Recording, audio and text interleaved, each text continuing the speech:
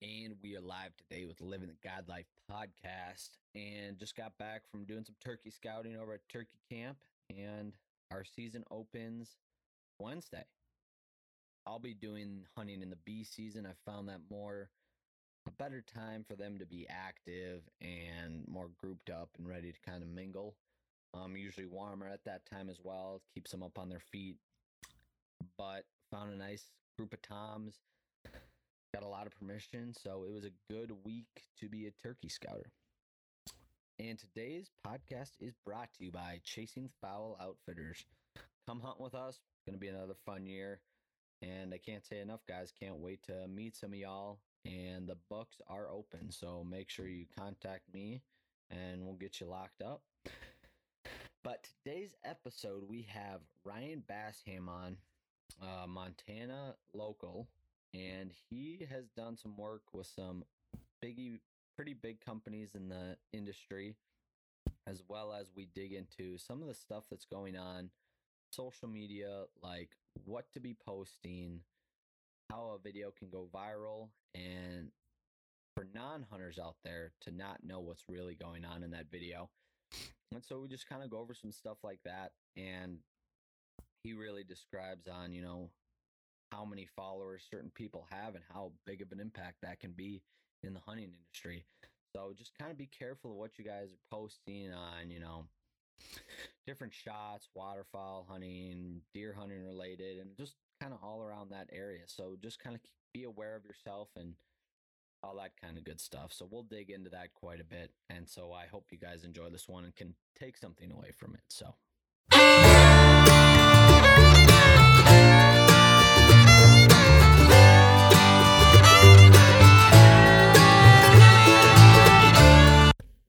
And we are live with Living the Guide Life. And today we have Ryan Bassham on.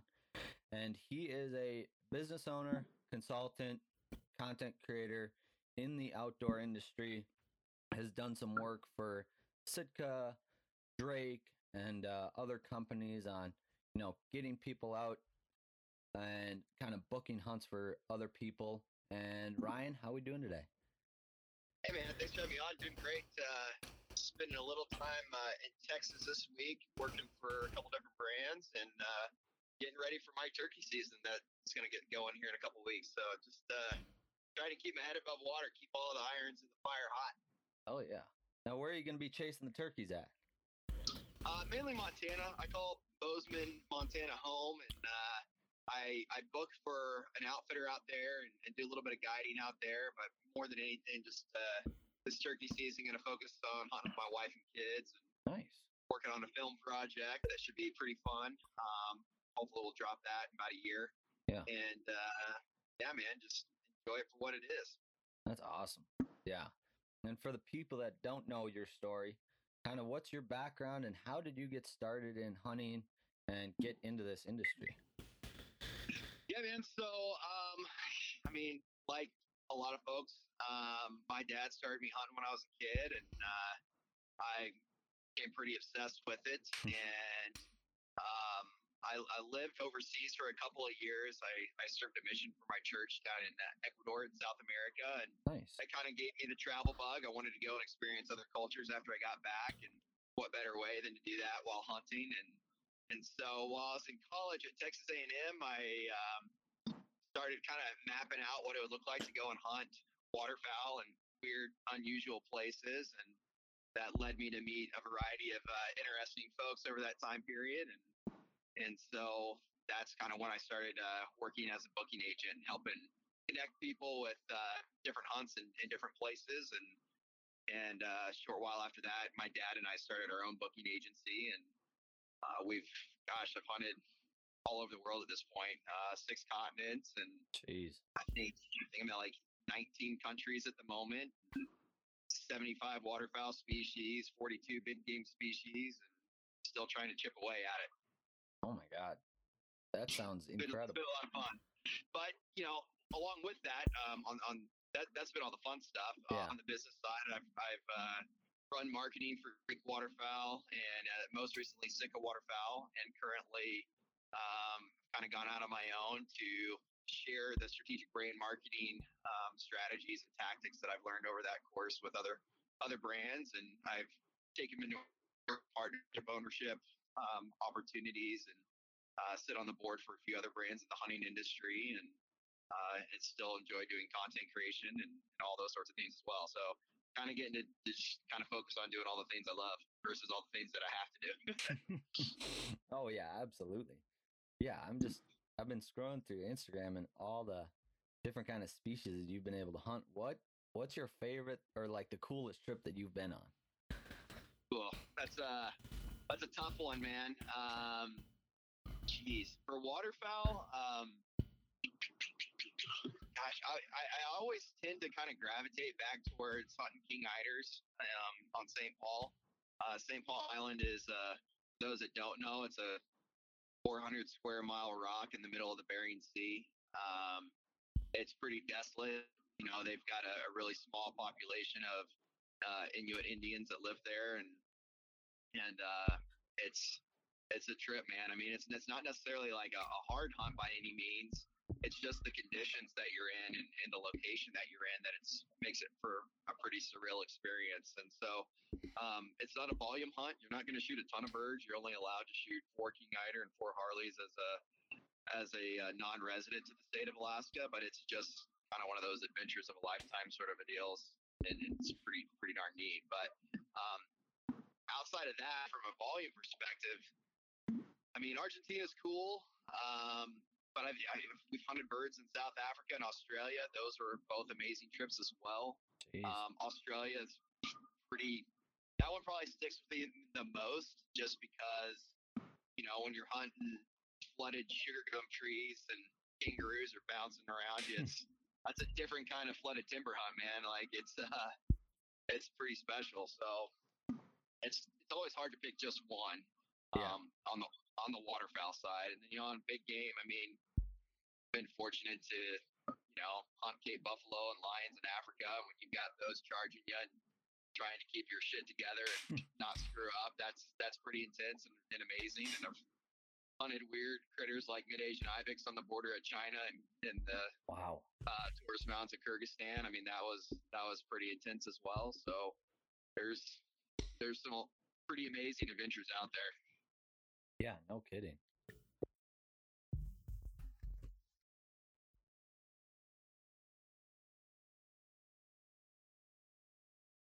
This is Ryan. I'm currently waiting.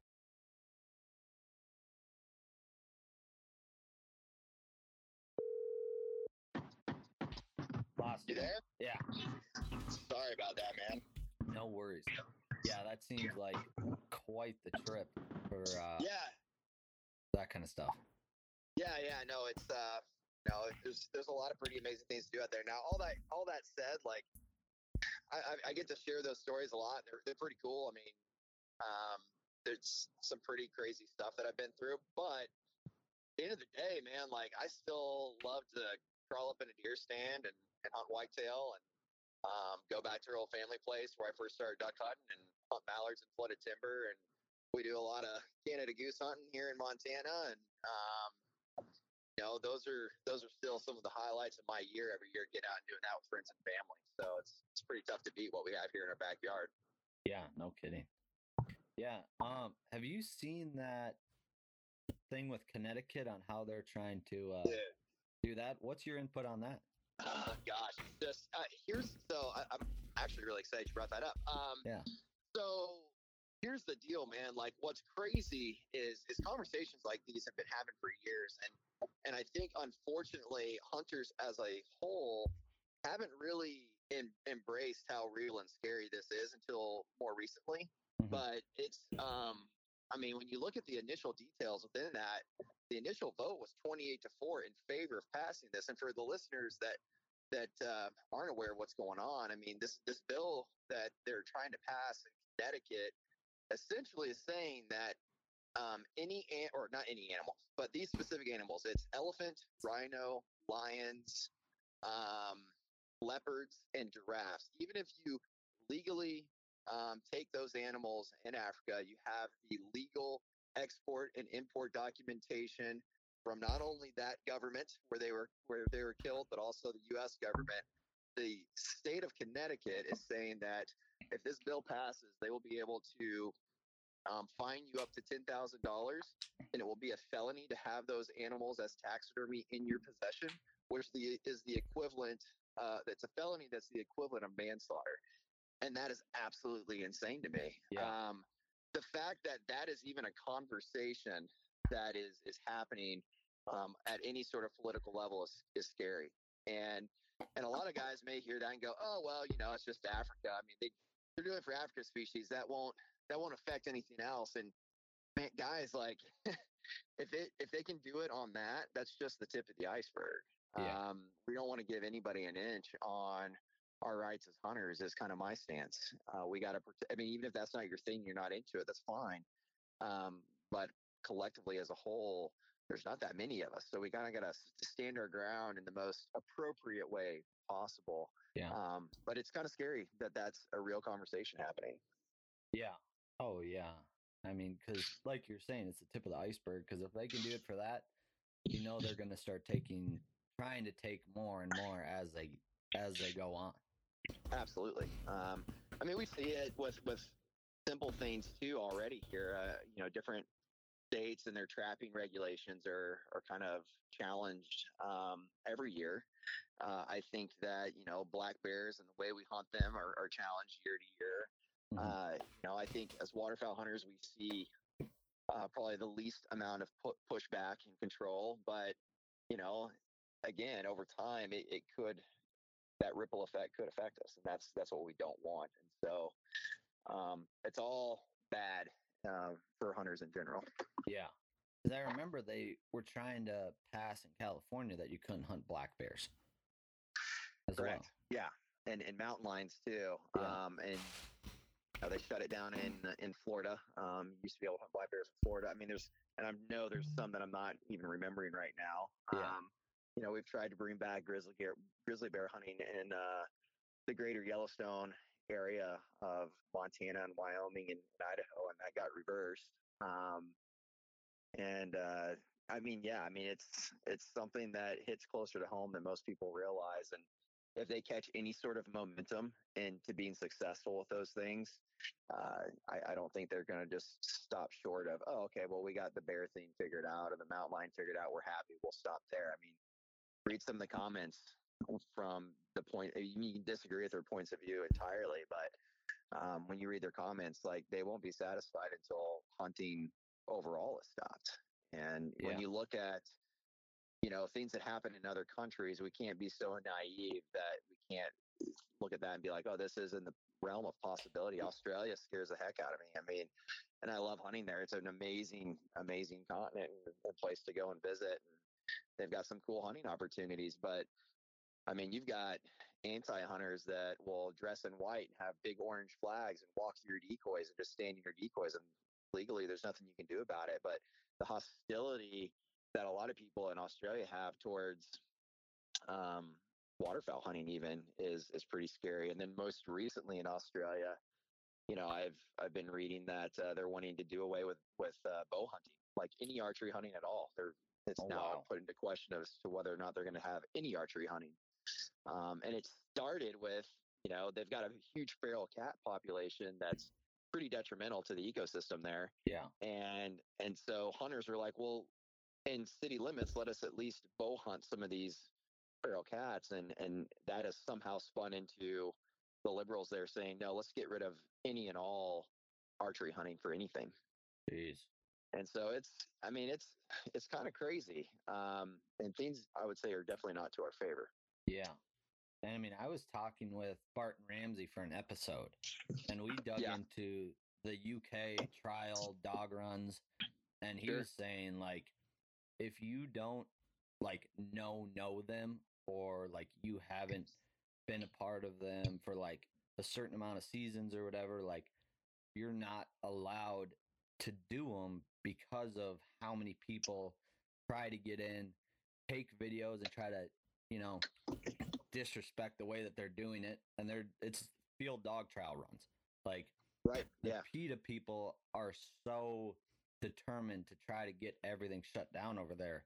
that like they go there, take a bunch of videos, and make it look like way worse or out of proportion that they're killing pheasants or whatever it is, and it's just like a huge deal over there. And I mean, it's absolutely. I think it's a huge deal everywhere. I mean, and what you said something really important there, because I see a lot of stuff on social media that just makes me shake my head. And it's like what you said was that, and it's not just specific to what Barton was talking about. And Barton's a good friend of mine. I love Barton. Yeah. But you know, what's crazy is any context that they can take and bend and manipulate to their own narrative to get to what they want is what they're going to do. And so when we put stuff out on social media as hunters that maybe even we think is funny, or you know, we don't understand, like, well, why is that bad? But like, we're just giving them ammunition and throwing fuel on a fire that we don't want to get out of control. And it's where you got to figure out as an individual, as a hunter, you know, is it worth poking the bear? Is it worth being prideful, or should I set my pride aside and try and do things in such a way that maybe doesn't allow people to have such a sour taste in their mouth? And that may, you know, mean doing things a little bit differently as far as how you project hunting and what it is out there, because you don't really know who's watching. When you put it out there, like, anybody can be watching, and you know, you're going to influence them and to some degree, and you just want to make sure it's positive. Yeah.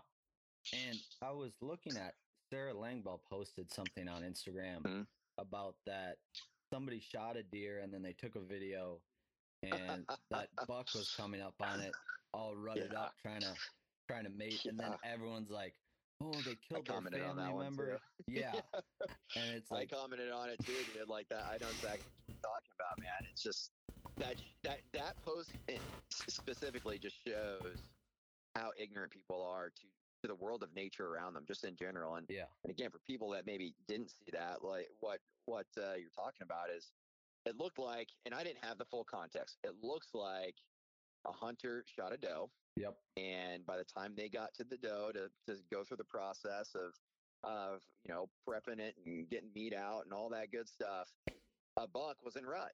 Yeah. And came upon the doe and was wanting to breed that doe still, even though she was there dead on the ground with a hunter like 10 feet away from him. And the liberals took that and just turned it into, like, deer aren't monogamous. Like, it's not a family. Like, just the way they spun that whole thing was scary. Like, it was overwhelming response of people that clearly have no idea what they're talking about. And, you know, they're preaching it loud, much louder than we are, as far as their point of view on it. And man, that swayed a lot of people, I'm sure. That's what's scary. I mean, to Sierra's point, when she posted that, I don't remember the guy's name. I think it's like Tyler Sykes or something. I don't even know who this guy is. Yeah.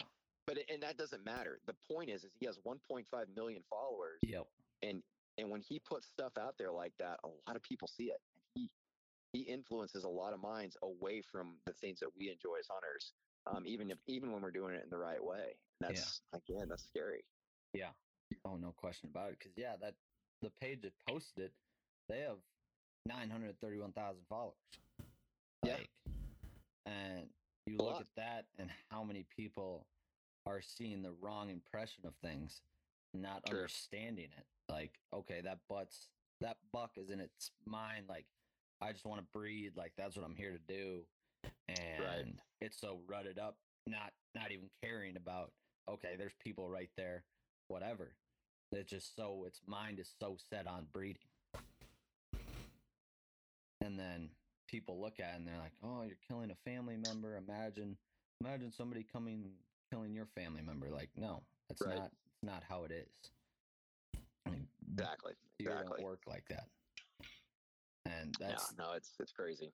That's a big thing, because you see it everywhere. I mean, people post, I mean, there's some videos that are like, all right, dude, really, did you need to have a duck in your mouth or something?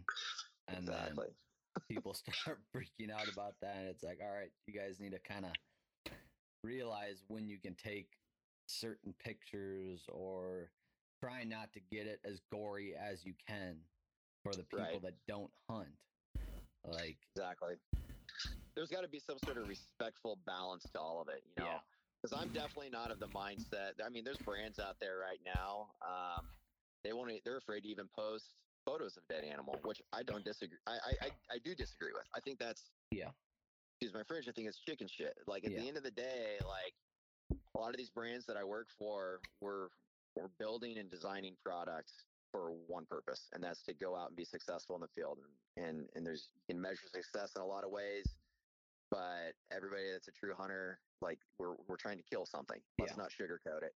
Yeah. I think when you celebrate that successfulness and you get a kill, there's a right way and a wrong way to do it, and how you portray that and speak to it and celebrate it can either be a positive or a negative. And I agree with what you're saying 100%. This whole putting a duck bill in your mouth kind of crap is like, why, guys? Like, Yeah. maybe I'm just that old now. I don't know, but that's the goofiest shit I've ever seen. Like, quit doing it, knock it off. Yeah.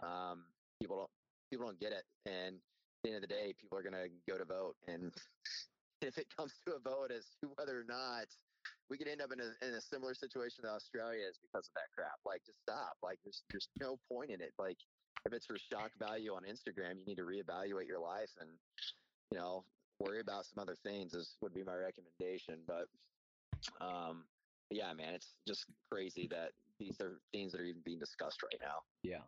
And the thing is too, like if a hunter posts a video on Instagram or whatever and they don't have a huge following, but they post it as like a reel or anything, Sure. like that can blow up way bigger than you can imagine.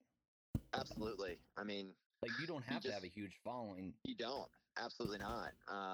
In fact, I wonder sometimes if a lot of these people that are simply trolling, trying to find information like this, are looking for people that have a smaller following, because it's an easier target, quite honestly. I don't feel like you see as many people getting picked on, because I mean, I went through a time like when the whole Cecil the Lion thing happened. I had a decent following then too, and man, I was getting death threats. My kids were having death threats put on them. It was ugly, man. It was crazy. I ended up, long story short, got a lady fired because of some stuff she was saying against my kids. I screenshotted it, found her on LinkedIn, found who her boss was, and she was torched that week. And so, like, I feel like now a lot of what you see the anti-hunter movement doing when they do decide to pick on certain things, they're trying to pick on whoever is least of a threat to them, and a smaller following count, especially women, which is sad, but like younger kids, like that's who they're going to go pick on. And so when you're doing that kind of crap and you fit within that category, you're just making yourself an easy target and setting up hunting to be projected in a negative way that doesn't represent the whole, and that's not good. Yeah. And that's the thing too, like the younger kids that aren't maturing or whatever it is, and they're only shooting a couple ducks, I think it's super funny to go post a video of something, I don't know, but like that's kind of what they're going to try to target, because they're like, oh, look at this kid, he thinks he can just go rip apart a duck and post it on Instagram or whatever it is, blow it up right on the water when it's already dead. Exactly. And you just can't have that out there, and that's what we need to kind of keep pushing towards, on educating people. You got to be careful on what you post. Don't be doing stupid things, like celebrate your kill, like you're saying. Like, if you shot your first duck or you're shooting ducks with your buddies, like that's a great thing. You should express that. Like, you should show the people, get more youth hunters out there. But if you're just, posting a video of shooting a duck that's already dead on the water, like 2 feet away from it, like, all right, guys, let's kind of rethink that process, because that could be a big thing on not allowing like other people to really do that. Absolutely. I mean, and even when I'm in post-production working on some of the films that I work on, like that's a lot of the advice I get. I'm like, listen, I get it. I understand that that's a normal thing, but we kind of got to pick and choose here. And we can show kill shots, but like we don't need to show excessiveness. And I think that, with the world of social media at everyone's fingertips, everybody should kind of go through that thought process and put it through that same, lens of consideration. But, as much as we have, or you got me all fired up now, as much as we have like these potential issues with the way we're viewed as hunters from the outside looking in, we've got a whole internal issue as well amongst hunters. And I mean, that's another conversation too. I mean, like And I think it segues into that, just because, as hunters right now, we are in fact judging others for what they're doing, and recommending that they don't do certain things. Yeah. Because we don't want to be viewed in a negative light to people that may be on the fence about hunting and whether or not they should support it or not. But there's that weird balance too of like, okay, well, how do we support each other internally as well, and not drag each other down? Because then it just turns into this nasty cycle of, toxicity, which I do believe unfortunately exists within the hunting community, maybe even more so on the waterfowl side from what I've seen. But yeah, it's a tricky thing, and it's weird that we even have these conversations. Heck, when I grew up hunting, like, everybody was just like stoked to go hunting and celebrate success, no matter who had the success. And now it's turned into this weird deal. That's really unfortunate. I feel like I sound old when I say this, but I wish things were how they were 20 years ago when I first started hunting. It would be a different thing for sure. So. Yeah. Oh, absolutely. Yeah. And like you're saying, the waterfowl industry, it's like you have people that are willing to help. Like, in my experience, I've had a lot of people willing to help do different things. Like, you see some stuff on social media, whatnot, but then there's also that piece of it where it's like, all right, stay in your own lane. Like, if you hop out of that, like, we're going to have a problem. Yeah. And that's weird, man. I just don't get it. I genuinely enjoy helping other people, and I was naive when I first started my career in the industry, thinking that everybody felt that way, and unfortunately, I learned that it's not necessarily the case. But I think of that freaking Will Ferrell movie, the basketball one, where he turns around on the bus, he's like, "Everybody love everybody." Like, guys, seriously, like, it's freaking hunting. We're not putting people on the moon. Like, nobody. It's duck hunting and goose hunting, guys. It's not super hard. Let's be real. We can all go kill birds. One's Johnson's longer than the other guys. Like, just freaking go out and enjoy it and be cool. Like, I don't get it, man.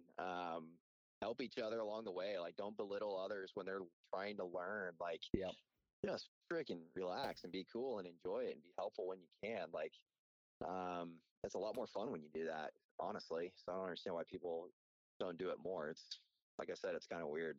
Yeah.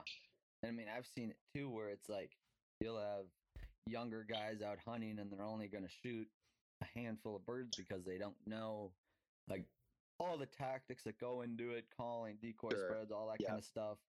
And then people just are like, yeah, couldn't imagine shooting only 2 ducks. And then it's like really beats down on that kid, and he's like, well, do I even want to keep hunting? Like, if everyone's beating up on me, like, why would I want to keep doing this? And so Michael Waddell and I've had that conversation for a while now, and I haven't talked to him as much recently, but a few years ago, he and I had this conversation, and it really, really upset him anyways. And I know he's gone on to be more outspoken on it. And I've unfortunately had, previous friends that I used to hunt with, post videos about, oh man, we set up blah, blah, blah. We smoked them, and these other idiots over in the field next to us didn't get it done. And like belittling them. It's like, dude, like, maybe why not invite them over? There's like 2 other guys that would invite them over. Like, maybe they could be friends. I don't know. Like, take the opportunity to educate somebody and prop them up and help them feel success. But like, it's not like getting into hunting, whether you're a Western big game hunter or waterfowl or you're hunting whitetail in the Midwest, whatever it is. Like, it's not a cheap activity to invest into, and hunter numbers are on the decline. It's fact. Whether you believe that or not, because you're like, oh, well, I see more people on this public land than I've ever seen. Who cares? I don't care. Fact. Hunter numbers are in decline. Okay. We're seeing bills pass that put a hindrance on hunting and create a negative ripple effect. Yeah. And so the fact of the matter is we don't want to lose recruitment. Like, we should be looking for opportunities to spend hunting in a positive way. And if somebody is new to hunting, man, like, make it like the most incredible experience of their lives. Like, be a person in their life that you could like help educate them along the way. And everyone started learning somewhere. We all sucked when we started. We didn't know anything. Yeah. We weren't good at calling. We didn't understand all the tactics. We all started at the same place of sucking. Yeah. And there's going to be a lot of people that hopefully enter hunting after we're gone that are going to suck when they first start too. But like, help them along the way. Help them not suck. Don't be a dick. Yeah. Oh, exactly. Sorry for all the dicks and the shit. Sorry. And I mean, up in Minnesota, like, I'll run into people in the field that have like same commission or whatever. And I mean, I'm always willing to, team up, try to hunt together. There's no reason to fight. Like, right. You can always make new friends, like grow your network, whatever it is in the hunting industry. Like, it's always a good thing to do that. And absolutely, I kind of it was like 2 years ago, we were hunting this, we were like setting up in this field or whatever, scouting it the night before for early season. And like another truck pulled up, they said they had permission. And it was like going to be like a total of like, we had a group of 6, they had a group of 6. And they're like, yeah, that's too many guys. Like, we don't want to hunt together. And I was like, come on, guys. Like, it'll be easy, super easy hide. Like, we got all the decoys. You don't need to worry about a thing. Like, just come and hunt with us. And like, nah, we're just going to hunt the other side of the field. I'm like, oh, okay. Like, that's fine, I guess. Like, we know it's a big enough field that we were going to, like, be able to get after the birds. And I've been watching these birds for a while, so I knew where they were going to be and, like, how they were coming off the lake and everything. And so we set up in, like, the spot that I wanted to. Right. And they set up on, like, the northern end or whatever. And we shot our 6-man limit super quick. And they didn't kill, like, one bird, maybe one. And then they start yelling at me, like, what the hell's wrong with you? Shooting them? I'm like, guys, like, I literally told you to come with and hunt with us. Like, and you were just being super negative to us. And now you're bitching at us because we shot birds and you didn't, when this would have never been a problem. Right. And no, it's unfortunate, man. Like, some people just, that's when I don't know. You can re-extend the olive branch, or you can just pack it up with a smile on your face and go get breakfast early. Yeah, exactly. And I'm like, yeah, I mean, the amount of guys that I've met, like, that have the same permission, I mean, they're some of my good friends now. Like, we hunt together, and it's just like, guys, we need to kind of team up and not be having fist fights in fields or whatever it is. Sure. I've heard horror stories about people getting mad and throwing hands, and I'm like, guys, this is not what it's all about. And well, good grief, we had that incident at Reelfoot. Gosh, what, 3-4 months ago now, where the older guy shot and killed those two younger guys. I think one of them used to work over at Final Flight. Like, like, good grief, now we're killing people over disputes in the field trying to shoot some birds. Like, and that's not worth it. No, like, that's crazy. Yeah.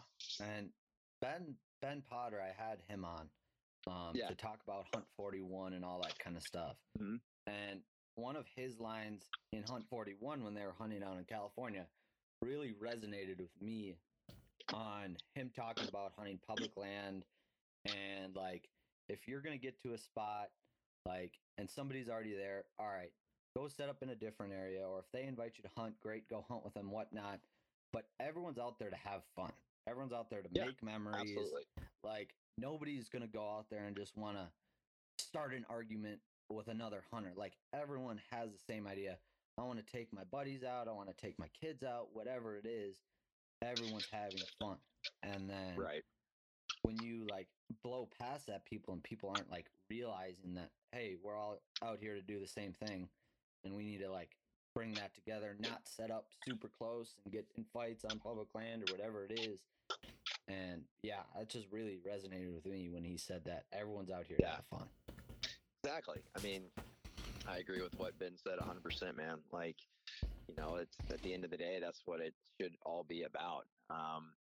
It feels like it's turned into this weird, like, thing of competition. Like, it's good to have goals, even as an individual hunter. Like, go do some cool stuff. I mean, but dang, like, nothing's worth a fist fight, or I mean, especially when in this activity where weapons are involved. Like, man, some people got rage issues. Like, it's just not worth poking the bear at all. Sometimes it's better just to walk away, be done. Oh, exactly. And I mean, even like, I mean, I went down and hunted with Cadillac Creek in Texas down in like early February. And Toby's like, yeah, the birds haven't really been here. Like, it's been tough hunting. It's so warm. There's like little water right now. It's been tough. And I'm like, honestly, guys, like, I love shooting birds. That's what we like try to do. But like, I just want to go down there, meet you, make those memories, see what it's all about. Like, and then if we can shoot some birds, that's awesome. Like, Yeah. that's the way to do it. And he was like, yeah, like we could set up a different time next year. Like, no worries. I'm like, honestly, I just kind of want to come down, see you guys, hang out. Like, it's not always about killing a bunch of ducks and geese, even though we did beat them up pretty good.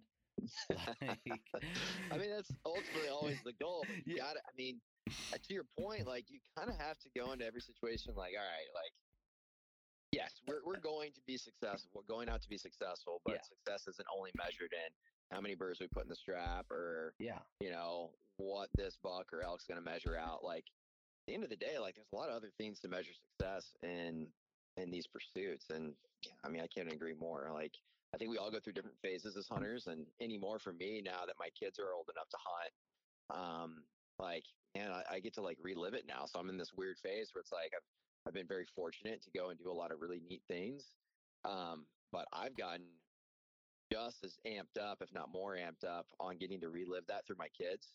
And getting choked up and emotional. I've never gotten choked up and emotional over freaking a hunt of all things, but to see my kids experience that and get excited about it, about something that I love so much, man, that's like everything. And so yeah, it is about fun. It's about passing these things on, and it's not about trying to outdo the next freaking guy over. Like, yeah, get over yourself. yeah. Not always a pissing contest. Like, Exactly. yeah. Reevaluate why you're doing this, boys. Mm-hmm. And that's the thing, like you're saying, getting your kids out in the right scenarios, Yeah. like bringing them on hunts that it's like nice and warm or something like that, that like slowly, gradually get them into it and not Totally. bring them out when it's totally freezing cold or whatever. And then they're like, I don't really want to hunt anymore because I'm always Exactly. going to be cold or whatnot. And Yep. that's kind of the big thing that I've noticed. And even like taking buddies that like Yeah. 20 years old. And I'm like, honestly, guys, like, I want to bring you out on an early season hunt because it's going to be Yeah. warm. We're going to shoot geese. Like, you're going to like be able to experience that and you're not going to be freezing cold.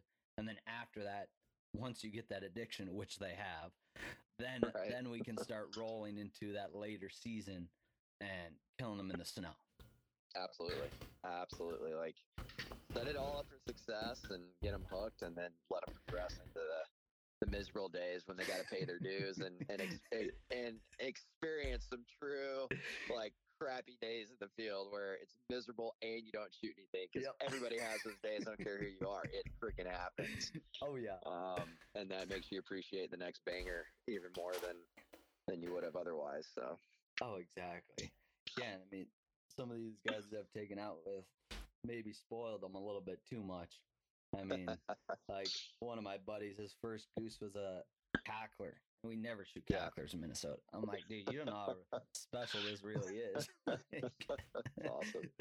And so it's like stuff like that. And then, like, oh yeah, after I like looked up some stuff and like seen other people kill, like that's really cool. Like that's like something else that not many people have done, but I've got the privilege to do or whatever.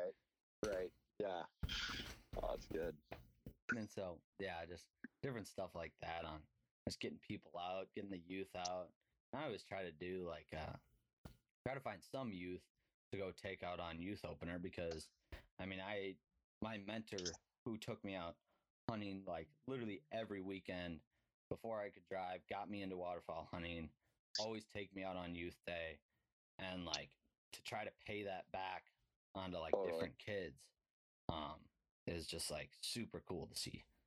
Yeah, no, I agree 100%. I mean, in the line of work that I used to have working in the industry, I felt like I was obligated and like had to go and hunt with certain people. And now that I no longer have that obligation, quite frankly, I try way more diligently to hunt with people that are either new to waterfowl hunting or people that have kids. And my entire season last year, I didn't post a whole lot on what I was doing, and that was for several reasons. But like a lot of it, man, it's like, dude, you have your hands full too when you have a bunch of newbies out there, like making sure they're having a good time and that you're answering questions. It's not like when you've got a crew of guys that's like everybody knows exactly what they've got to do in order to make the machine run smooth and like make the thing happen.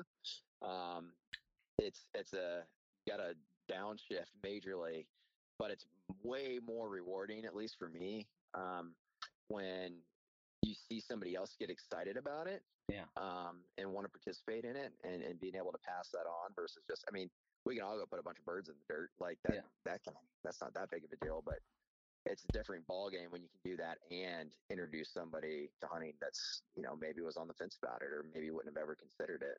Yeah. Gosh, I think we've had like 6 or 7 people over the course of the last season that had never hunted before that went out with us, and that's awesome. Freaking fell in love with waterfowl hunting. Like, awesome, let's do it again. Yeah, just something about waterfowl hunting. Once you shoot your first duck or goose, like, it's addicting. You want to spend all your money on it. At least for me. I'm always trying to buy a new A-frame or a new trailer or whatever it is. More Never have enough gear. Yeah, like, my mom was always like, God, don't you have enough decoys already? Don't you have all? I'm like, Mom, you don't understand. Dude, it's what's interesting is I was thinking about this the other day. Like, there was a point in my life where all I ever thought I would ever want to do was hunt whitetail, because I grew up in Northeast Texas. There's not even big deer there, but we had dairy farms and a hay operation, and so we had access to some decent deer hunting. And unbeknownst to me, we also had access to some amazing waterfowl hunting. But I throughout my life, there's been certain things I'm like, man, I'd never hunt that. And it used to be waterfowl. And then there was turkeys. Like, nah, I'd never hunt turkeys. Freaking no way, man. I'm a waterfowl hunter. Yeah. And then, there was the allure of Africa, and I was kind of always hot and cold about it. It's like, I don't want to go over there and do that. Dude, I'm obsessed with all the things now. My recommendation would be, even if you think you may not like it, if it's hunting related and you love hunting, go try it. If you get an opportunity to try it, just go try it. And maybe you go and do that thing and it's not as cool as you thought it was going to be. But like, for me anyways, maybe I'm just that much of an addict. I don't know. Like, I freaking love all of it, is what I've learned. And I've learned different hunting tactics that I wouldn't have learned had I not gone and participated in hunting different critters in different places around the world. And it's just educated me more as a hunter. And now I've got this like network of amazing people that I know, which is also pretty cool. Yeah. So being able to learn from other people and understand why their tactics are what they are because of the lack of resources that they have, no matter whether they're hunting, wing shooting or hunting big game, but lack of resources or things that were passed down from their, fathers and grandfathers. It's interesting just to pick up on those things and try and implement it into what we do here in our own backyard and see if it works or doesn't. But having that tool in the toolbox to pull out if you need it is a nice to have. Yeah. That's like partially kind of the reason on why I started doing this podcast, was to hear all the different stories from all over and like see how people hunt, like Matt Judy in Washington, on how they set up different spreads for widgeon or mallards, or down in Texas on how they hide under socks with Cadillac, and like like just going on and then being able to go on some of these trips with those guys and like kind of learn just different ways on, oh, maybe I can bring this tactic home and try it out. If it fails, so be it. If not, and it works, awesome. There's a new tool under my belt that I can use.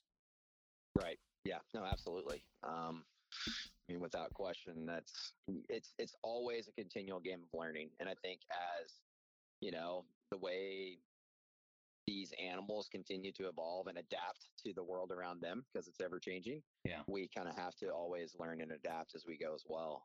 So it's just part of the fun side of the game. If you feel like you've got it figured out and do it perfect, then you're about to learn real fast that you haven't, and you got to keep learning. Oh yeah, there's no question about it. And I mean, you look at like the guys up here in Minnesota that hunt honkers, from that going from only hunting full bodies to now we're hunting silhouettes, or now we're able to mix them or whatever it is. And there's always that new thing, and now the A-frame blew up the last couple of years. Now everyone's using that, or like it's just you just keep evolving on new tactics and like seeing what the birds like And as they get smarter and they start realizing that, okay, now the A-frame's not going to be working as well and we need to go back to layouts, or there's a new thing that comes out, or whatever it is. Right. Exactly. And that's just really cool because, I mean, every hunt I go on, I learn something new. Like, Yep. Same. like there's always something that I try to take away, that, okay, the birds were working this way because of that reason, or last year we started throwing out a couple snow silhouettes on to kind of just be different, because Right. like you'll see a few snows in the roosts and nobody really does it. And when we started doing it, we noticed that when you put the whites out there, it's more of like a confidence thing, and they really like to land kind of right next to them. Like if we put like a small little group of them, they usually kind of land right with them. Right. Yep. Absolutely. I mean, I think people say don't doubt the scout, but then when they go to and put out their set, like they don't try and replicate it exactly the way they've been watching that feed the past few days. It's like, man, like if there's snows mixed in there, or specks or ducks or whatever, like it's make it look the same. Like make it identical. Don't be lazy. Don't second guess yourself on it, or think, oh, well, that's my target species, so I'm just going to put out, that specific decoy species because that's all I'm really coming. I mean, I've seen guys make those mistakes and heard about those conversations. Like, man, like replicate what you see, make sure the hide's good, and freaking, it's probably going to go your way. Yeah. Unless you just really suck.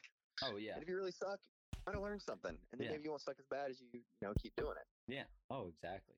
And then I've even noticed, like, some people, they don't really realize, like, if the birds are in a field, in an area of the field, like, they're there for usually a good reason, and you should try to replicate on where they're setting up Exactly. every time you see them. Because, like, Exactly.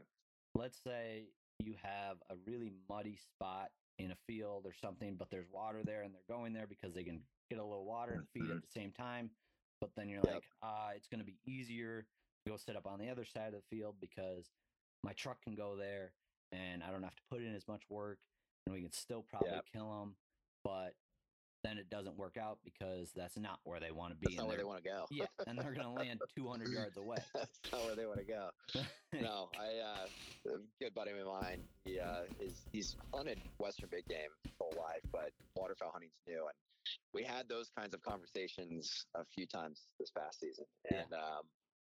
And there was one day I was like, okay, let's do that. And I was as nice as I could be. I was like, it was a similar scenario what you just described. That's what made me think of this. Yeah. But the birds were landing on one side of the field, and this is a huge field. And he was like, man, it's just easier to get in right there. I was like, yeah, but that's not where they want to be. And he's like, yeah, but the hide can be better there. And I was like, it'll be faster to get the hide up there, but we can troubleshoot it and make it work. And like, I just feel like we should come over here. I was like, even though the bird's over there. He's like, yeah. It's like, okay, well, we got a couple days. It's a big field. Like, try it over here the first day. And we killed some birds, but everything was sucking back down that opposite. And he's like, man, why are they going over there? I was like, man, it's because for whatever reason, there's more food over there. Maybe they fed this side of the field out. We haven't been here that long. I don't know. Yeah. Next day, I was like, let's figure out how to get over there. And we figured it out. And it was a bigger pain in the butt. And we had like 5 kids with us that were under the age of 10. And it was totally stupid. And it started snowing. And we had like probably the most epic day we had that entire year. But that's where the birds wanted to be. Yeah. Like, we figured it out. And it's just taking that extra time. If you're going to put in any kind of effort, you might as well freaking go all the way. Yeah. Like, go all in and like just do it right the first time and go have a blast. Yeah. And I took away when I realized like I should be kind of looking on where they're sitting in the field and kind of digging more into that research. What really like taught me that was when I watched Fred Zink's YouTube video or whatever it was, and he was hunting lessers, and they were like right off the side of the road. He's like, you guys got to kind of pay attention on where they're feeding in certain fields. Yep. And Yep. how you're going to set up. Like, it might not be the best spot, like for hide or something, but like if you can make it work, do it. Like, find a way to make it work because that's where they're going to want to be. Yep. Absolutely. that's kind of where I was like, okay, I never really thought about it like that because I've always been hunting. I just go set up in a random spot in the field. Like, Right. that's just nobody really Man, I think said anything different. You can't over like stress like knowing, okay, well, where's the roost? Where's that flight line? Yep. Are there potentially other feeds building on maybe property you don't have access on, but like where is that in relation to where you're trying to hunt? Where are the birds trying to get into? The wind? Like you got to take all of those variables into account to really try and stack it to your favor. And guess what? Some days, even though you do all your homework, you still get your butt handed to you. So there's that side of it too. Once you think you got it figured out, man, you get humbled real quick. Oh, absolutely. Yeah. And I was talking to some of the guys at Northern Skies, and we were kind of discussing on like, you know, youth waterfowling is kind of like a touchy subject because like there's so many things you have to buy, like federal stamp. You got to sign everything, do this. You got to shoot certain birds. Like you have to know all the limits. Like as you're a hunter, like you should know that. But there's always times like when you're younger, like you could mess that up very easily and get a big fine or whatnot. And it's not like whitetail hunting up where we're at, where you buy your rifle tag and you either shoot a doe or a buck. And right. Now they proposed in Minnesota on, it's called the splash limit. So it's like you can shoot your 6 ducks, but if you shoot 3 of them and you can count them as your splash limit, on like, let's say you didn't know how to recognize that duck and it's the wrong species and you're 1 over your limit, but you can count it as a splash limit. And it's kind of interesting because I thought about that and I'm like, well, that's kind of dumb. Like if you're a waterfowl hunter, you should know like what you need to shoot. Yeah. But if you're going to step out into the woods and take the life of an animal, you should know what you're doing. Yeah. Like you should know the limits. You should know what, absolutely. And then there's that other side where it's like, if you're a younger guy and you're starting to get into it, it might help you out a little bit on like, if you don't recognize that duck, maybe it's a mallard hen and you're like, oh, I thought it was something else because I couldn't really see, it was dark or whatever. But it's like kind of two-sided on that kind of deal where it's like, okay, you should know what you're taking. Like you're harvesting this animal, like you should respect it. And it's like, okay, perfect, let's put that aside. But then there's also that little piece where it's like, okay, well, it's kind of a tough deal to get into waterfowling and know all those rights and regulations right away, because I mean you can slip up very easily on not signing your federal stamp or whatever it is. So it's an interesting deal. Like I don't know. I think that probably one of the cooler things I've seen was in Australia. I like this. So what they do is when we landed, we got our bags, and the very first thing we did when we left the airport is we went to one of the equivalent of their Fish and Wildlife office. Yeah. It had to legitimately take a test, a waterfowl species identification test, before they would even issue us our hunting license. Oh, wow. And this wasn't like just, hey, here's a picture of a duck. What kind of duck is this? It was, we had to watch a video, and it was, I can't remember how many questions there were. I think there were like 25, 30 questions. Wow. And there would be a video, and there would be birds flying around the marsh. And then you would look down at your questions, and that was video 1. It says, for video 1, which species of waterfowl were in flight? Are they legal or illegal to shoot? Because in Australia, there's only 8 species of waterfowl that you can legally hunt in the entire continent. Oh. And so not only do you have to know all of the legal species, but they want you to know all what they call illegal species of hunting too. Yeah. And if you don't pass that test, you don't get your hunting license. Wow. And like, I mean, it's pretty intensive. And I was like, why are we doing this in the U.S.? Like, and it's not because it's not to try to make it more difficult to come in and hunt. It's to make you a more responsible hunter, to be more educated, and we should all strive to do that. But you know, I guess you could argue the pros and cons of a lot of those scenarios, like the example there in Minnesota, or versus what Australia does. Like those are pretty different. Yeah. But I think that, it should evolve. Yeah. And I think a lot of regs just haven't over time in certain areas. And, like we all screwed up and misidentified a bird. Sure, it happens. Yeah. Low light situations are a thing, and you screw up, you get anxious and excited, and mistakes happen. It is what it is. But, like after the fact, like guys that are picking up birds and posting it and saying, what is this? And then they get dogged by people that would just want to be jerks, freaking internet trolls. Like, they're first, don't be a dick, be nice. Second, if we had programs like that in place that helped with the education process, it would be probably a lot better. But anyways, that's a fun one to debate. Oh yeah. And like my hunting mentor, he's like, man, you're gonna want to do everything by the playbook, how you should, like, know your ducks. If you're gonna go out there and hunt, like, know your species. He was very, very hard on that. And he's like, go buy this like waterfowl book on. It shows you all different species, so you know, and read up about them, learn like what they look like, and now it's like, okay, I can literally go to any pond and be like, oh, perfect. I can pick out what wing pattern that is, and I know when it's flying. Like, he was so determined on telling me, you need to figure out before you go take this animal, go realize what it is. And absolutely, I think that was one of the biggest things ever, because I'll run into guys that have been hunting forever and they're like, oh, I didn't even realize that was a whatever that came into the spread. I didn't realize it until we shot it. And I'm like, guys, like literally it's not very hard to go look up, and like if you're gonna go do this, like you should know your species if you're gonna take the life of this animal. Sure, absolutely. I agree. And even for guys that only hunt a handful of days out of the year, I mean, at least take it that serious. Like, it's still fun. Like, go have a blast. Yeah. But like, nothing wrong with being educated about what you're doing too. So. No, exactly. It's like you go to school and you don't study for a test, you fail.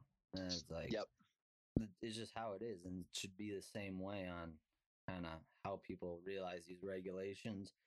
Maybe educate them more on like, I don't know, maybe allow something where it's like a different class on like your hunting, like when you're getting your hunting license, like your hunter identification card or whatever, and maybe they do like, okay, this is the waterfowl portion of it, and we're going to run you through these steps, and then this is the big game portion of it, and then it's like all that kind of stuff, and then you have your firearm safety.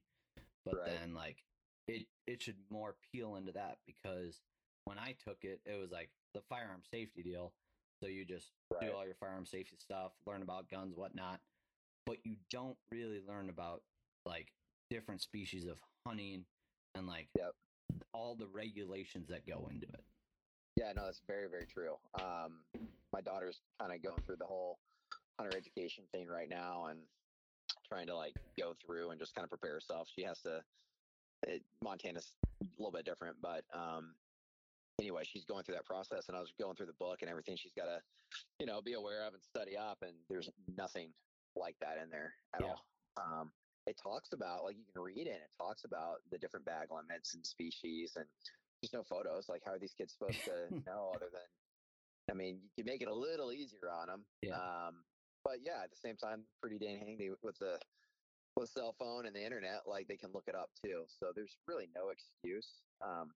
But I think we could make it easier for people too.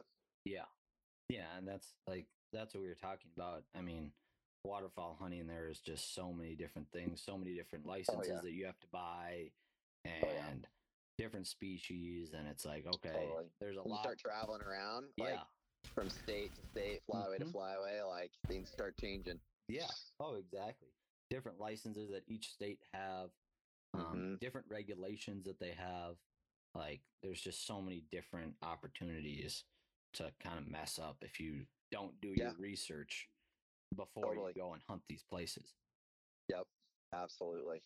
And no, I just think they should kind of dig that in as people are getting their hunter safety, and teach more about that, because That Mhm. is a big thing to mess up if you're just going out with your buddies right when you turn 16, and let's Yep. say your parents don't hunt. Like my parents don't hunt at all. Like my dad loves to golf. He's from Florida. That's what he does.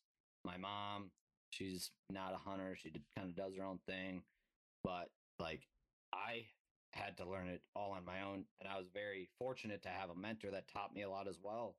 But it's Yeah. like when I go out when I'm 16 and I can drive and I can go scout on my own, and I can ask permission on myself. Like Yeah. there's so many things that I need to learn before I can take that step. Yeah, absolutely. And that's just what Trial I and think. error is not always the fun way to have to learn that either. Yeah, exactly. Exactly.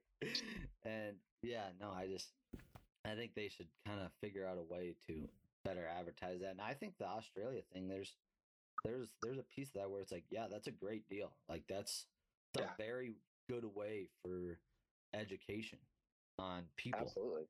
no matter your age. Like if you're gonna go hunt over in Australia, like you need to be like prepared on knowing what you can shoot and what you can't shoot.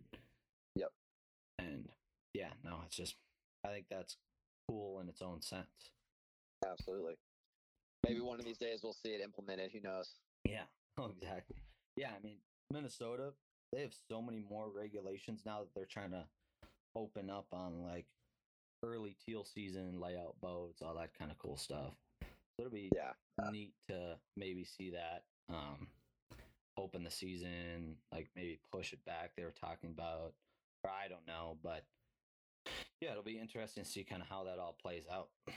Totally. No, and hopefully, I mean, at the end of the day, like it still needs to be something that's not too intimidating for somebody new to hunting to want to like get involved and like Yeah. learn it. But like the learning tools that aren't available, hopefully they can make those more available. Yeah. Oh, exactly.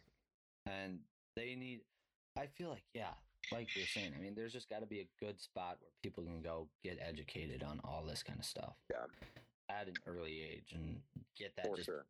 put in their head. Like, those are what you need to do. Like, that's how you need to, if you're going to be ethical, you're going to take the life of an animal and, like, be responsible about it.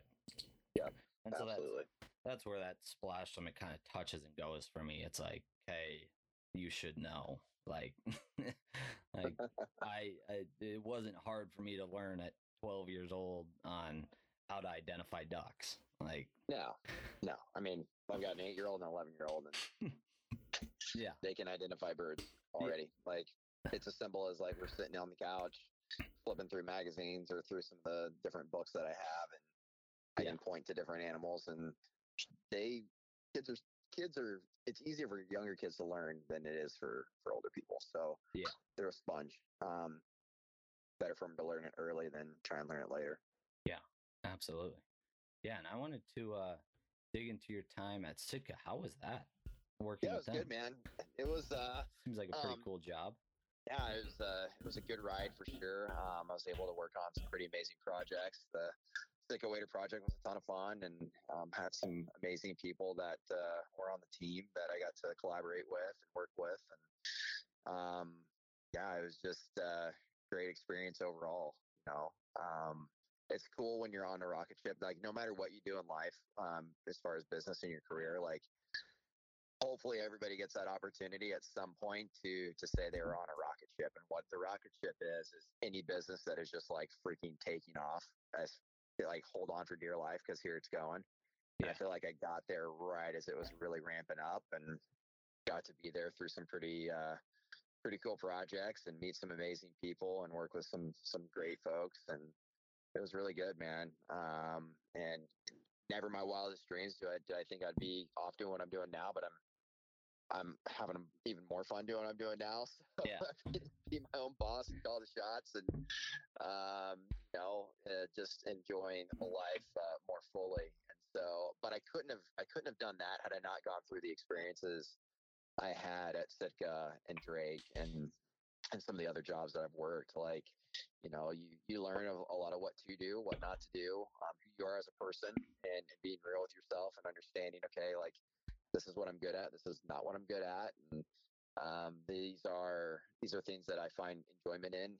These are things that I don't find enjoyment in, and I think that's part of having a successful career is being honest with yourself and what your skill sets are, and continuing to kind of progress towards a place where you're truly doing what you love. And I've been fortunate to work with some cool brands and do some really amazing things. And I attribute my success today to having those experiences for sure. Yeah. And that's a great thing too. I mean, my dad always talks about when you're working and you're always moving in new chapters of your life, and you always want to keep moving up, trying new things, and having great like leaders in your life at the workplace, like whoever your boss is, instead of being like a manager and like keeping you there and like just wanting you to work that area and not kind of wanting to progress more or do your own thing. And you want to have leaders in your life. And I was talking to Nick Costas, who was recently employed at Dive Bomb. And now he does his own deal where it's split read. And now he's starting an outfitter up in Saskatchewan. And we kind of dug into that on that's a really cool experience to go work at Dive Bomb, go do all those trips with those guys. And now you're able to use all that information and go be your own boss, go do your own thing. And that's just a big thing on so you can find really good leadership and have a good spot to work at and learn all those different things and use it in your own atmosphere and be your own boss. Like that's one of the coolest things. No, I agree 100%. I mean, I unknowingly, I was just kind of following the passions of my life and what I enjoyed doing and trying to work for brands that I believed in. Yeah. And what I didn't realize is along that journey, I was learning all these fantastic business skills and life skills that would just set me up to go out and do my own thing. And yeah, I mean, sometimes you got to go for it. Like take the risks.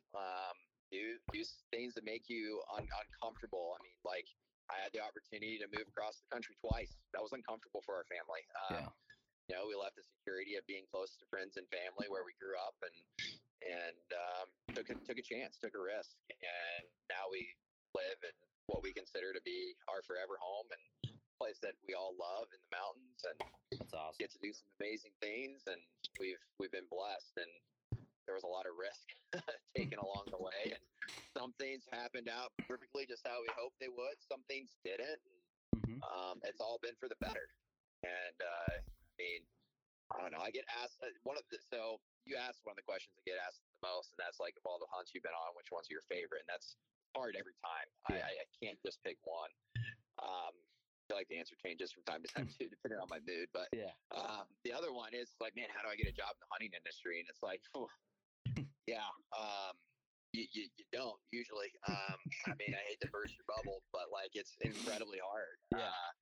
It's a small industry with a lot of people wanting to do what they think is a dream job, and it's not always a dream job. It's still work. It comes with stress and anxiety. And what I learned about myself is when I'm working in more of an office type of space, and there's office politics everywhere, boys, like, and girls. Sorry, there's office politics, personal agendas, and there's high stress deadlines you got to try and hit. And the hunting industry isn't immune to any of those things, and so you kind of got to like saddle up and get your mind right for that, and learn how to cope with it and deal with it. But like, you know, it's just one of those deals where you follow your passion, do what makes you happy, and if you continue to do those things and you look for the opportunities along the way, you'll land where you need to be. And so that's the best advice I can give. Like, there's not like this secret path to becoming employed in the hunting industry. And then once you get there, realize you might hunt less. There's a lot of people that hunt in the hunting industry that don't get to hunt very much at all. I've been fortunate in all the positions I've held where it was, quite frankly, it was part of my job is to be out there in the community doing what I was doing. And so, and it doesn't pay great for the most part. You have to really love it. So, unless you go out on your own and your own thing, then maybe it's a little bit different story, but it's different for the path is different from everybody. Like, do what you love. Don't sell out and just like go work for a brand just for the sake of working. Like, work for a brand you're passionate about, or that has something to do where you're passionate about, because the majority of your time, it's not just an 8 to 5 job. Yeah. The majority of your time, even outside those hours, is probably still going to be somewhat dedicated to dealing with that. So you better be pretty stoked on it. And if you're not, it can become pretty darn miserable. So yeah, for what it's worth, it's my life advice. Like, do what makes you passionate, go for it, take the risks, and be open-minded to where it can take you, because I never in a million years thought I would ever hunt outside the state of Texas, much less meet any of the people I've met, do any of the things I've done, and it's just surreal. So you never know. Yeah. My dad always said it best. It's all about who you know, not what you know. That's it, man. That That's speaks it. a lot of truth in the hunting industry. What I've seen. I mean, like you're saying, it's hard to get in that. Like, it's well, and even once you get into it, it can be kind of disappointing, because you start to see how people really are, and it's like, oh, I thought that guy was going to be cool. He's not that cool. Dang it, he's kind of a jerk. That sucks. Not everybody's like that, but unfortunately, there's a lot of that too. So. Oh, exactly. Yeah, that's just how it is. Everywhere you go work, there's always everywhere. That's going to be the case no matter where you go, hunting industry or not. Yeah. Oh, exactly. Yeah, let's I want to dig into kind of what you do as a job right now, on what you're kind of working on and all that kind of stuff. So, basically everything that I've done up to this point for other brands, I kind of just focus on the stuff I enjoy doing the most. And so I've always worked in sales and marketing. What I do now, I sit on 3 different boards. And so we have quarterly meetings where we kind of discuss high level business direction overall. Yeah. Most of the boards I sit on, they have me in there kind of as the marketing lens, and making sure from a very 30,000 foot above point of view that we're not getting off track with what our hired sales and marketing employees are doing in regards to moving the business forward. Yeah. And so I just kind of check in on a quarterly basis with those, but I also work as a more hands-on strategic brand consultant. And so we look out at 3 and 5 year strategy of, okay, what are the business goals and revenue goals and objectives, and how do we want to plan towards meeting those goals and objectives? And so I help strategize what the marketing implementation needs to look like, and what tactics need to be put into place specific to those brand needs based on product or service, whatever it is, and kind of set them up with the tools necessary to go out and be successful, and then check back in as a sounding board as those teams try to move those projects forward that they're working on, and just kind of be there as somebody that they can bounce ideas off of and help give some direction when and where needed. So, and I have a lot of fun doing that. It's really rewarding. I'm not stuck in the day-to-day with some of what they have to deal with, which is kind of nice not to have to be a part of that. I get to kind of come in high level and help direct the brand accordingly. Yeah, absolutely. And then you do some creative work as well. Yeah, a little bit. So my wife picked up photography when we were in college. We were married all through college, and she's kind of taught me the little bit that I know. And so we definitely do some freelance photography. I started playing around with some video stuff, nothing too crazy, but yeah, it's a lot of fun, and it kind of works in well on the consulting side. So I'm kind of in a weird position where I get paid to just use certain products now, and a lot of times that involves certain deliverable assets, from photography to short videos or whatever it may be. And so we work in that capacity as well. And that's, I mean, I don't know, I personally need a creative outlet, and it's a ton of fun being able to do that side of things as well. I mean, I just genuinely enjoy photography, but I would never tell anybody I'm like a professional photographer or whatever. I can mash the shutter button and get some decent photos here and there, and a lot of times those are, needed from the brands that I work with, which is nice. So, yeah, oh, it's awesome. And I do photography a little bit just for like I picked up a camera a year ago because I just kind of want to, remember all these hunts and Totally. Yeah. get these experiences, and it's all about those memories and the stories. And I mean, for the guys that do it, it's a big thing on just like kind of telling a story about what you're hunting or how you're hunting or whatever it is, and it's just always cool to see on how they kind of do that work. Sure. No, absolutely. I mean, and for me, like, I just kind of viewed it as like taking photos and then having a place to put them. Like even way back when Instagram first started, and Facebook too, like it was like just kind of a living blog. Yeah. With no intention other than just to share with friends and family and have a place to keep it all. And it's interesting how that's evolved over time. But yeah, like I don't know. There's certain things for me that I definitely want to protect and not make it feel like too much of just work. And a lot of times the photography stuff is just that. Like, I just generally enjoy. I take a camera pretty much everywhere with me, just in case. I'm like, oh, that's cool. I want to take a picture of it. And, there's a lot of stuff that I've never shown to anybody. It's just it's for me. It's my stuff. And it's a good creative outlet. So, but it's also a cool way to go out, like, and add a different aspect to the hunt too on the hunting side, because it's like, okay, well, I know I can set the spread like this, and I'm going to call out these birds, and I've been watching the last few days, and they're probably going to do it, and we're going to shoot them in the face, and that's probably going to happen. But you add a new element and a new kind of what's the right word I'm looking for? Challenge for yourself to then throw in the photography side of it. Then you got to make a decision. Am I picking up the gun or am I picking up the camera? Yeah. And, trying to tell that story and, put together the photos that kind of. I couldn't hear what you said. Sorry. My watch is talking to me. But putting together those photos that kind of really communicate to whomever you're showing them to. This is what it's like. This is what we did. This is how cool it was. Yeah. And that's fun. Oh, absolutely. Yeah. That's something just to, go look back at and just share with your buddies. Yeah, no, absolutely. I mean, at the end of the day, like I've got an obnoxious amount of taxidermy work and an obnoxious amount of photos. And I was like, well, what are you doing with all this stuff? I was like, I don't know, like, this is who I am. And, I know how much I like. I've got a lever action rifle that my great grandfather bought off a cowboy for $3 on our old cotton plantation in Texas. And one of the biggest deer any of us have ever taken off of that farm, he shot with that gun in the late 1800s. And I've still got the deer and the gun.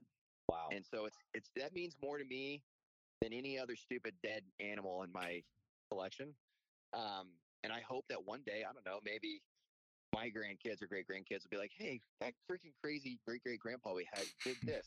And this is the story behind it. How cool is that? I mean, hopefully hunting is still around and revered by some. And so I'm hoping that some of this crap that I keep for memories has that impact generationally. Yeah. Oh, absolutely. And yeah, but all these photos that we take, like, I don't think it's good enough just to have them in the digital format. Like we have prints too. It's like, this is history and legacy that hopefully our kids will pass down. Yeah. Yeah. And like you were saying with social media, like it's a great place to go post everything, and kind of keep it there, have it for yourself. Then at the same time, go make some prints and keep them for yourself. Exactly. Exactly. And there's pros and cons to social media and showing different things and whatnot, but it's a really cool thing to have. It's a great tool to meet people. It's a great tool to, show what you're doing and express these stories and all that kind of stuff. But then there's also that side of it where, everyone beats up on each other. Exactly. Well, again, that's just one of those things that hopefully turns into more of a positive than a negative over time. Oh, exactly. Yeah. Healthy competition's good as long as you're not a jerk about it, Well, I heard that. But yeah, no, it's good. But yeah, y'all are You guys are starting to get into the turkey season? Yeah, so we our turkey season starts off April 10th. And so we've kind of had seasonably warmer weather than we normally would have. And so I've actually started scouting a little bit earlier than I normally would have, just because I'm like, man, like, what are the birds doing now that it's already this warm up here? And so, but yeah, we start usually that second weekend of April, go to about the third weekend of May. I usually kind of travel around a lot, but like with my wife and kids being able to hunt now, and hunt with buddies, I tend to stay in Montana a little bit more. But I don't know.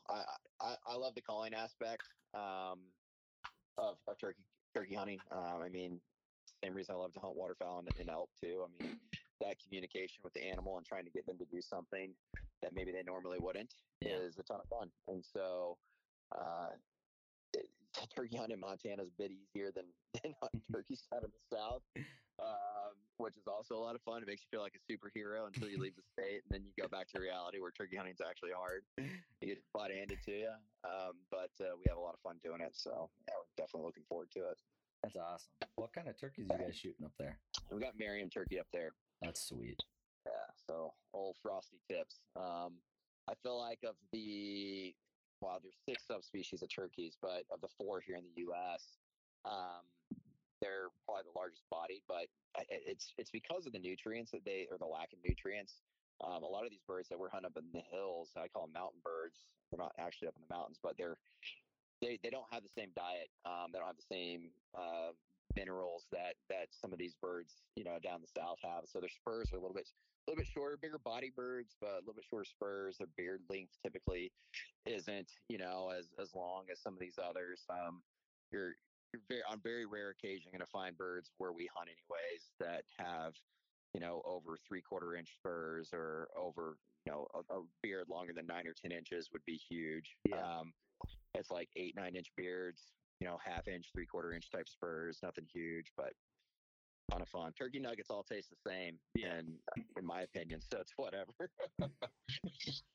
Oh, exactly. Yeah. That'll be a They're good cool time. birds. Oh, Yeah. so much fun to hunt. I mean, I didn't really start turkey hunting until later. But that was me too. Like, I mean, I didn't shoot my first turkey till last year. Awesome. I just kept getting beat up by those birds, and then I finally figured out on how to kill them. And dude, it's a fun game. Yeah. Oh, exactly. And I mean, it's the same as waterfowl hunting. I mean, lots of trial and error. You figure out. Sometimes less is more is calling. You figure out what to say and when to say it based on the bird's behavior and whatnot. And there's more than one way to kill them. Sometimes it's not calling. Sometimes you gotta switch it up. But I love to run and gun birds. You just learn as you go. Oh yeah, running gun. I love doing that too. We did that. There's a nice area down in southeast Minnesota that we go hunt. And I mean, just big rolling hills, and like just running up those hills, finding them birds, and going to harvest them are just so cool. Like, it's just one of my favorite things. We got my buddy his first turkey as well. That same day that I shot mine, just running around, kind of figuring out where they were. He'd actually, it was like midday, and he went up just to go walk around. And then he went and took a nap on top of the hill. Then all of a sudden he woke up, and there was like 2 hens walking right next to him. And he's like, huh, that doesn't sound like a bad deal. And we heard one up there earlier that morning when I shot mine. I'm like, dude, let's just go run and gun, see if we can call that one in. And long and behold, came up on top of the hill, and he laid the hammer down. That's awesome. There's nothing like it, man. It's when you finally get in that zone to where they want to play, and they get all riled up and come in and do it right. And you got them at 10, 20 steps. That's a blast. Yeah, nothing wrong with it.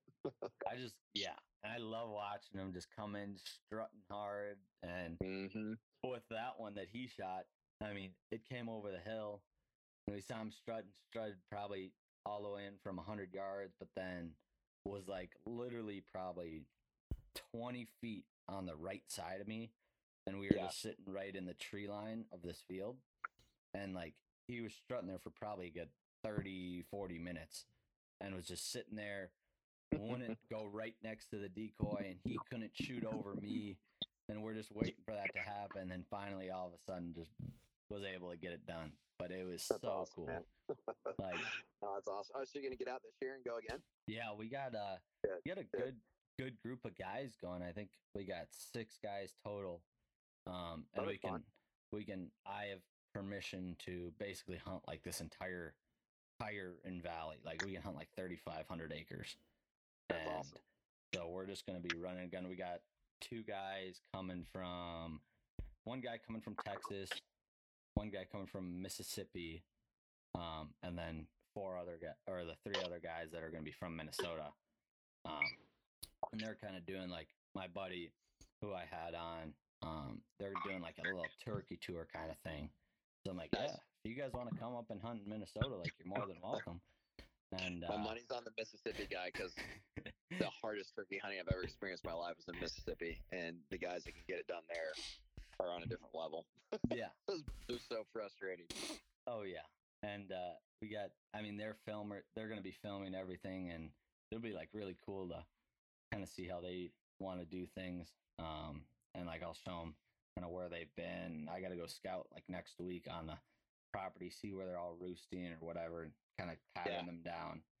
But I think, do you know Jake Roach? Yeah, I do.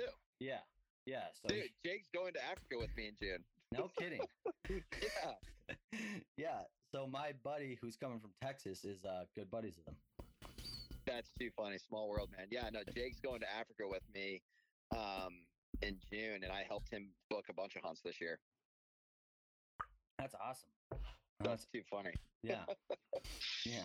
But yeah, it'll be fun. They're a bunch of good guys, and we'll go chase them around for like a week. We got like, it's really cool because where we're hunting back, like, I don't know, 2 years ago, we were down fly fishing, and I like went to go ask permission to go fly fish like this guy's creek. He's like, yeah, go right ahead. And then I went to go back and say thank you. And we started talking about like turkey hunting, whitetail hunting, all that kind of stuff. And he's like, yeah, like I got a bunch of land. I got like, I don't know, 800 acres that you guys could like go out and hunt if you wanted to. And Nice. so like we drove around for like an hour with him, not knowing him, and just like going to see all of his land that we can hunt. And now like he's got like this old schoolhouse that he went to school in as like an elementary kid. And it was like, it's just one room in this old schoolhouse, and now he built it into like a hunting shack. And he's like, hey, when you guys come down, you're more than welcome to stay in it. And I'm like, oh, that's like literally the best scenario you could ask for. Exactly. Awesome. And so it's really cool. Like there's like right behind it too, in this like patch of trees, there's like an old cemetery from like the 1800s. And so there's like gravestones from like, and it's like some of his like grandparents and stuff like that. So it's really cool to kind of. That's crazy. That's really cool. Yeah, see all that, and then go hunt down there. And the landowner doesn't hunt anymore. But it's been really cool to go down there and fly fish and turkey hunt, shed hunt a little bit. Heck yeah. Yeah, really no complaints about that trip. That's awesome. It's awesome to find. I call those the easy ones, like the place where it's like it was easy to get permission. You just kind of go and do your thing, and the landowners. It's hard to find stuff like that these days. So yeah, you gotta appreciate them that much more when you get them. Yeah, and the big thing with him was like when we were down there, he's like, yeah, my neighbors charge like $5,000 to go hunt. Like it's turning into such like a rich man sport. And he's like, I'd love for you guys, like younger guys, to come out and be able to hunt my land and not have to pay anything, and like that's cool. Be able to do all that kind of stuff. So that was sweet to be able to meet up with him. No, that's awesome. Seriously, it's I get it, but it's tough. It sucks to see. Like I've even got family members that. I mean, it's hard to get permission to go down to Texas and hunt on old family land. Yeah. That I grew up hunting on. People have just kind of gotten weird about things, and it always kind of surprises you who. I've got a similar scenario. There's a couple different guys in Montana that same deal. They're like, no, we don't. I don't want to charge money. Just looking for somebody I can trust that would like to come and hunt. It's like I don't hunt anymore, and you guys go for it. I like that you're taking your kids out, sort of a deal. So yeah, definitely got to appreciate those wins. Oh, exactly. Yeah, I mean, there's a point to it. I mean, there's a lot of guys that are able to start leasing land and all that kind of stuff, and it can get spendy on if you don't have the money. When you're a younger kid, like you don't have the money to go hunt on their land. Like, you got to figure it out. For sure. And it's great to have guys like that. I mean, that are willing to kind of help the youth out. And we're like, there's another group that's allowed to stay in the shack, but it's just only us and them, and then that's all it is. Right. And I mean, he trusts us. I hope you guys get them, man. Yeah, it should be fun. We shot 2 of our 4 last year. Should have been 3 of our 4, but the toms, we got out late. My buddy's like, I shot mine, and I'm like, yeah, man. Like, he was going with my other buddy, and they just, I don't know how good the calling or whatever it was. They're not big turkey hunters very much. Yeah. And I'm like, yeah, like, if you want me to go, like, you got to wake me up on time and everything, and I'll, like, run up there with you, no problem. And he woke up, like, I don't know, 30 minutes late, and we were walking up there, spooking hens out of the field. And I'm like, dude. Game over. Yeah. And then Oh, yeah. And then Tom watched us walking there, and he said, no, thank you. And I'm like, yeah, if we would have been there earlier, partner, we probably would have got him. Oh, shit. Yeah. No, that's definitely not one you can sneak in and be late on. Their eye vision, it's too good. Yeah. Oh, yeah. And almost got sprayed by a skunk up there walking in too. Came running at us. I'm like, Jesus Christ. Good times, man. I love it. Oh yeah, absolutely. And you got any big trips planned for the spring for hunting? Outside of the turkey hunts, we'll probably do some black bear hunting in Montana. Cool. If Alberta, well, if Canada borders open up this spring, I've got some hunters that have been patiently waiting to get up there to go hunt black bear, so I may end up there for a little bit. And then after that, not really. That'll be most of my spring. And then in the summer, I've got Africa in June, and then Russia in August, and then the back here to the U.S. and I'll kick the season off in Alaska for moose, and then Montana elk, and then on to the bird stuff, whitetail stuff for October through January. Oh yeah, that's how the year's shaping up, and a lot of that's like this kind of a mix of hunting with clients and hosting clients on trips, and some of that is just working on some creative projects for different brands that I work with, and just fortunate to call that work, I guess. So I'm looking forward to all of it. That's for dang sure. Oh, absolutely. Are you gonna be what are you gonna be hunting over in Russia? I'll be over in Kamchatka hunting snow sheep.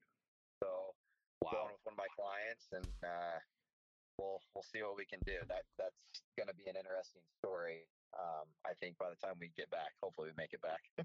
Yeah. So we'll see. That's sweet. Yeah. That's. And they've got some pretty big brown bears over there too. So we'll see if that happens. But sheep is the priority. I had a little bit of a boondoggle of a hunt in Alaska for Dall sheep last year, so maybe I can get it done on this trip. I've been on a lot of sheep hunts. I've just never actually been able to take one for myself. So it was supposed to be last year. Maybe this one will come through, and maybe we can have some success. Yeah. What's it like hunting those sheep up in the mountains? That just seems like the coolest thing ever. It's amazing.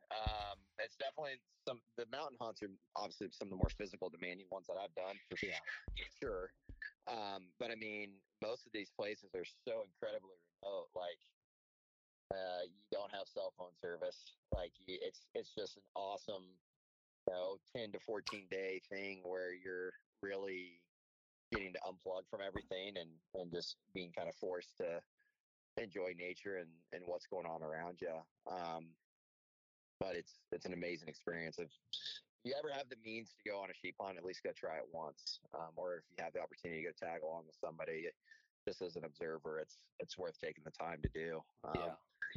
Living out of your pack for 10 to 14 days isn't for everybody, but at the same time, it's an amazing experience and kind of just shows you what you can do. And if you ever needed to go and freaking live like that for whatever reason, it gives you the confidence to go and do it. So it's a lot of fun.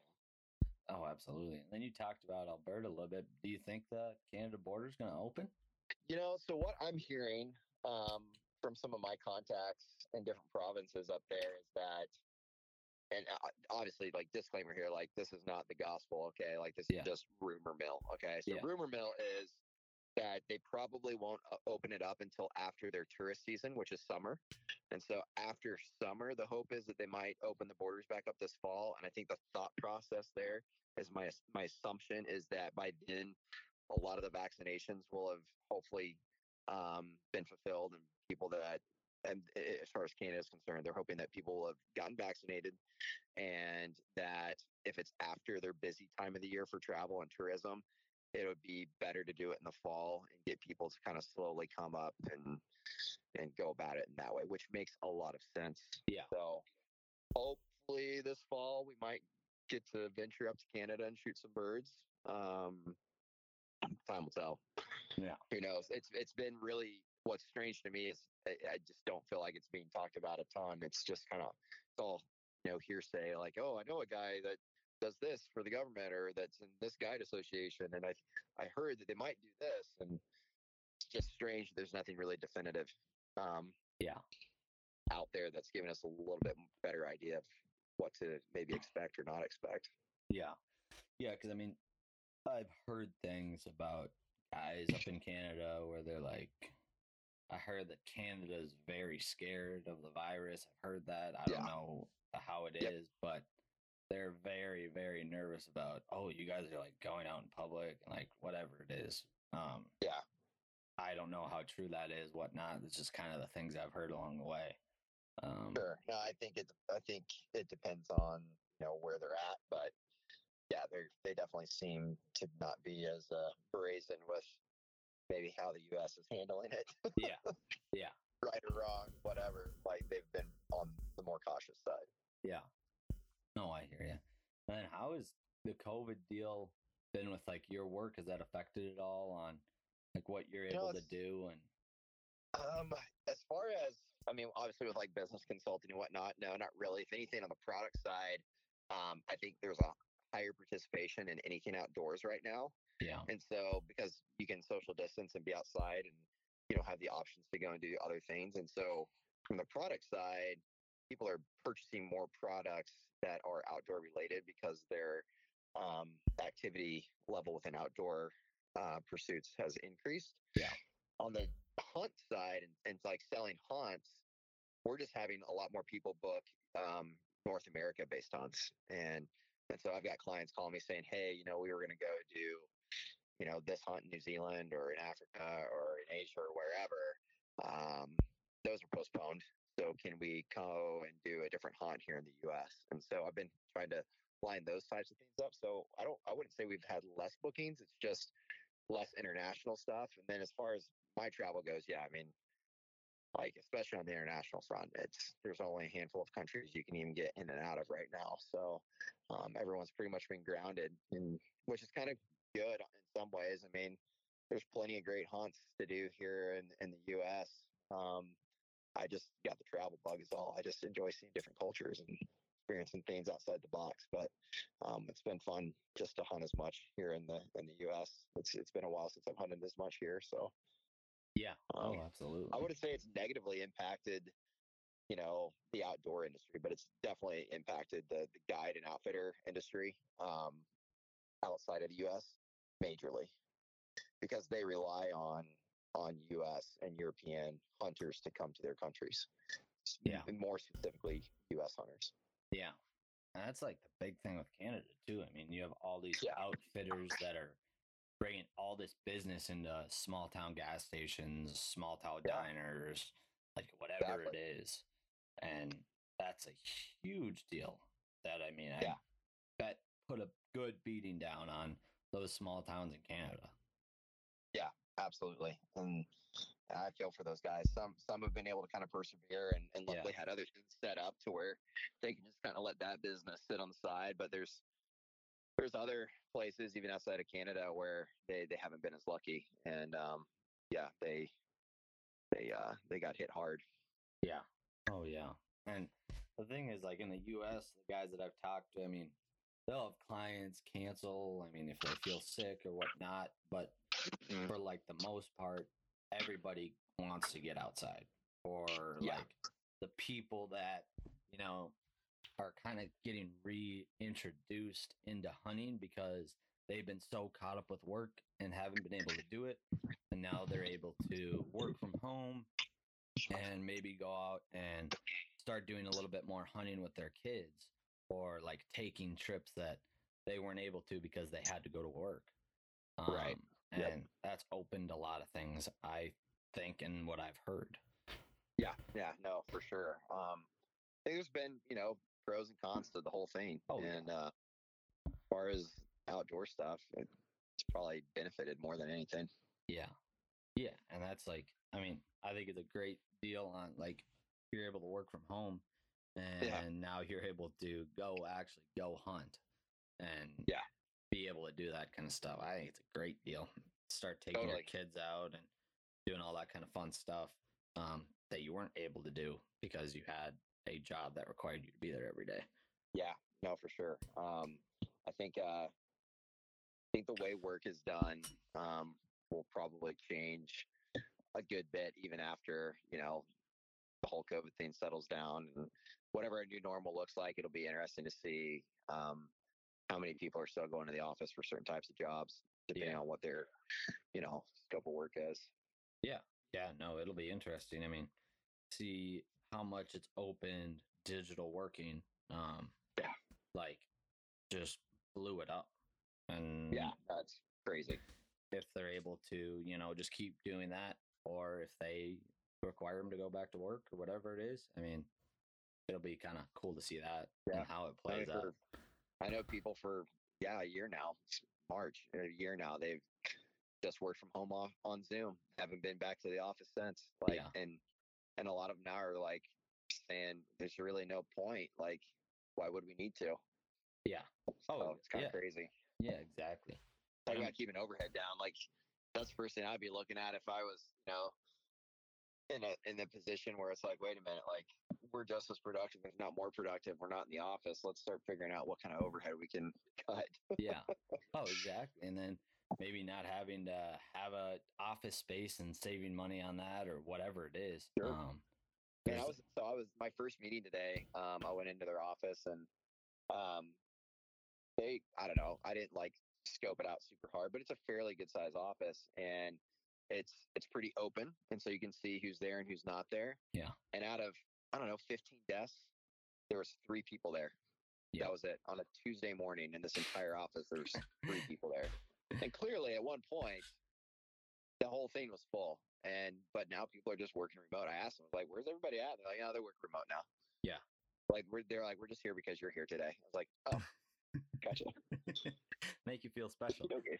Well, and in the place that I'm about to go into right now, it's the same thing. I was like, "So where do we want to meet?" And he's like, empty office that no one's using that we can access." I was like, "Okay, cool." Like the only reason they're even going to the office today is again because I'm here from out of town to visit with them. So it's kind of crazy new world of work that people are in. Oh, absolutely.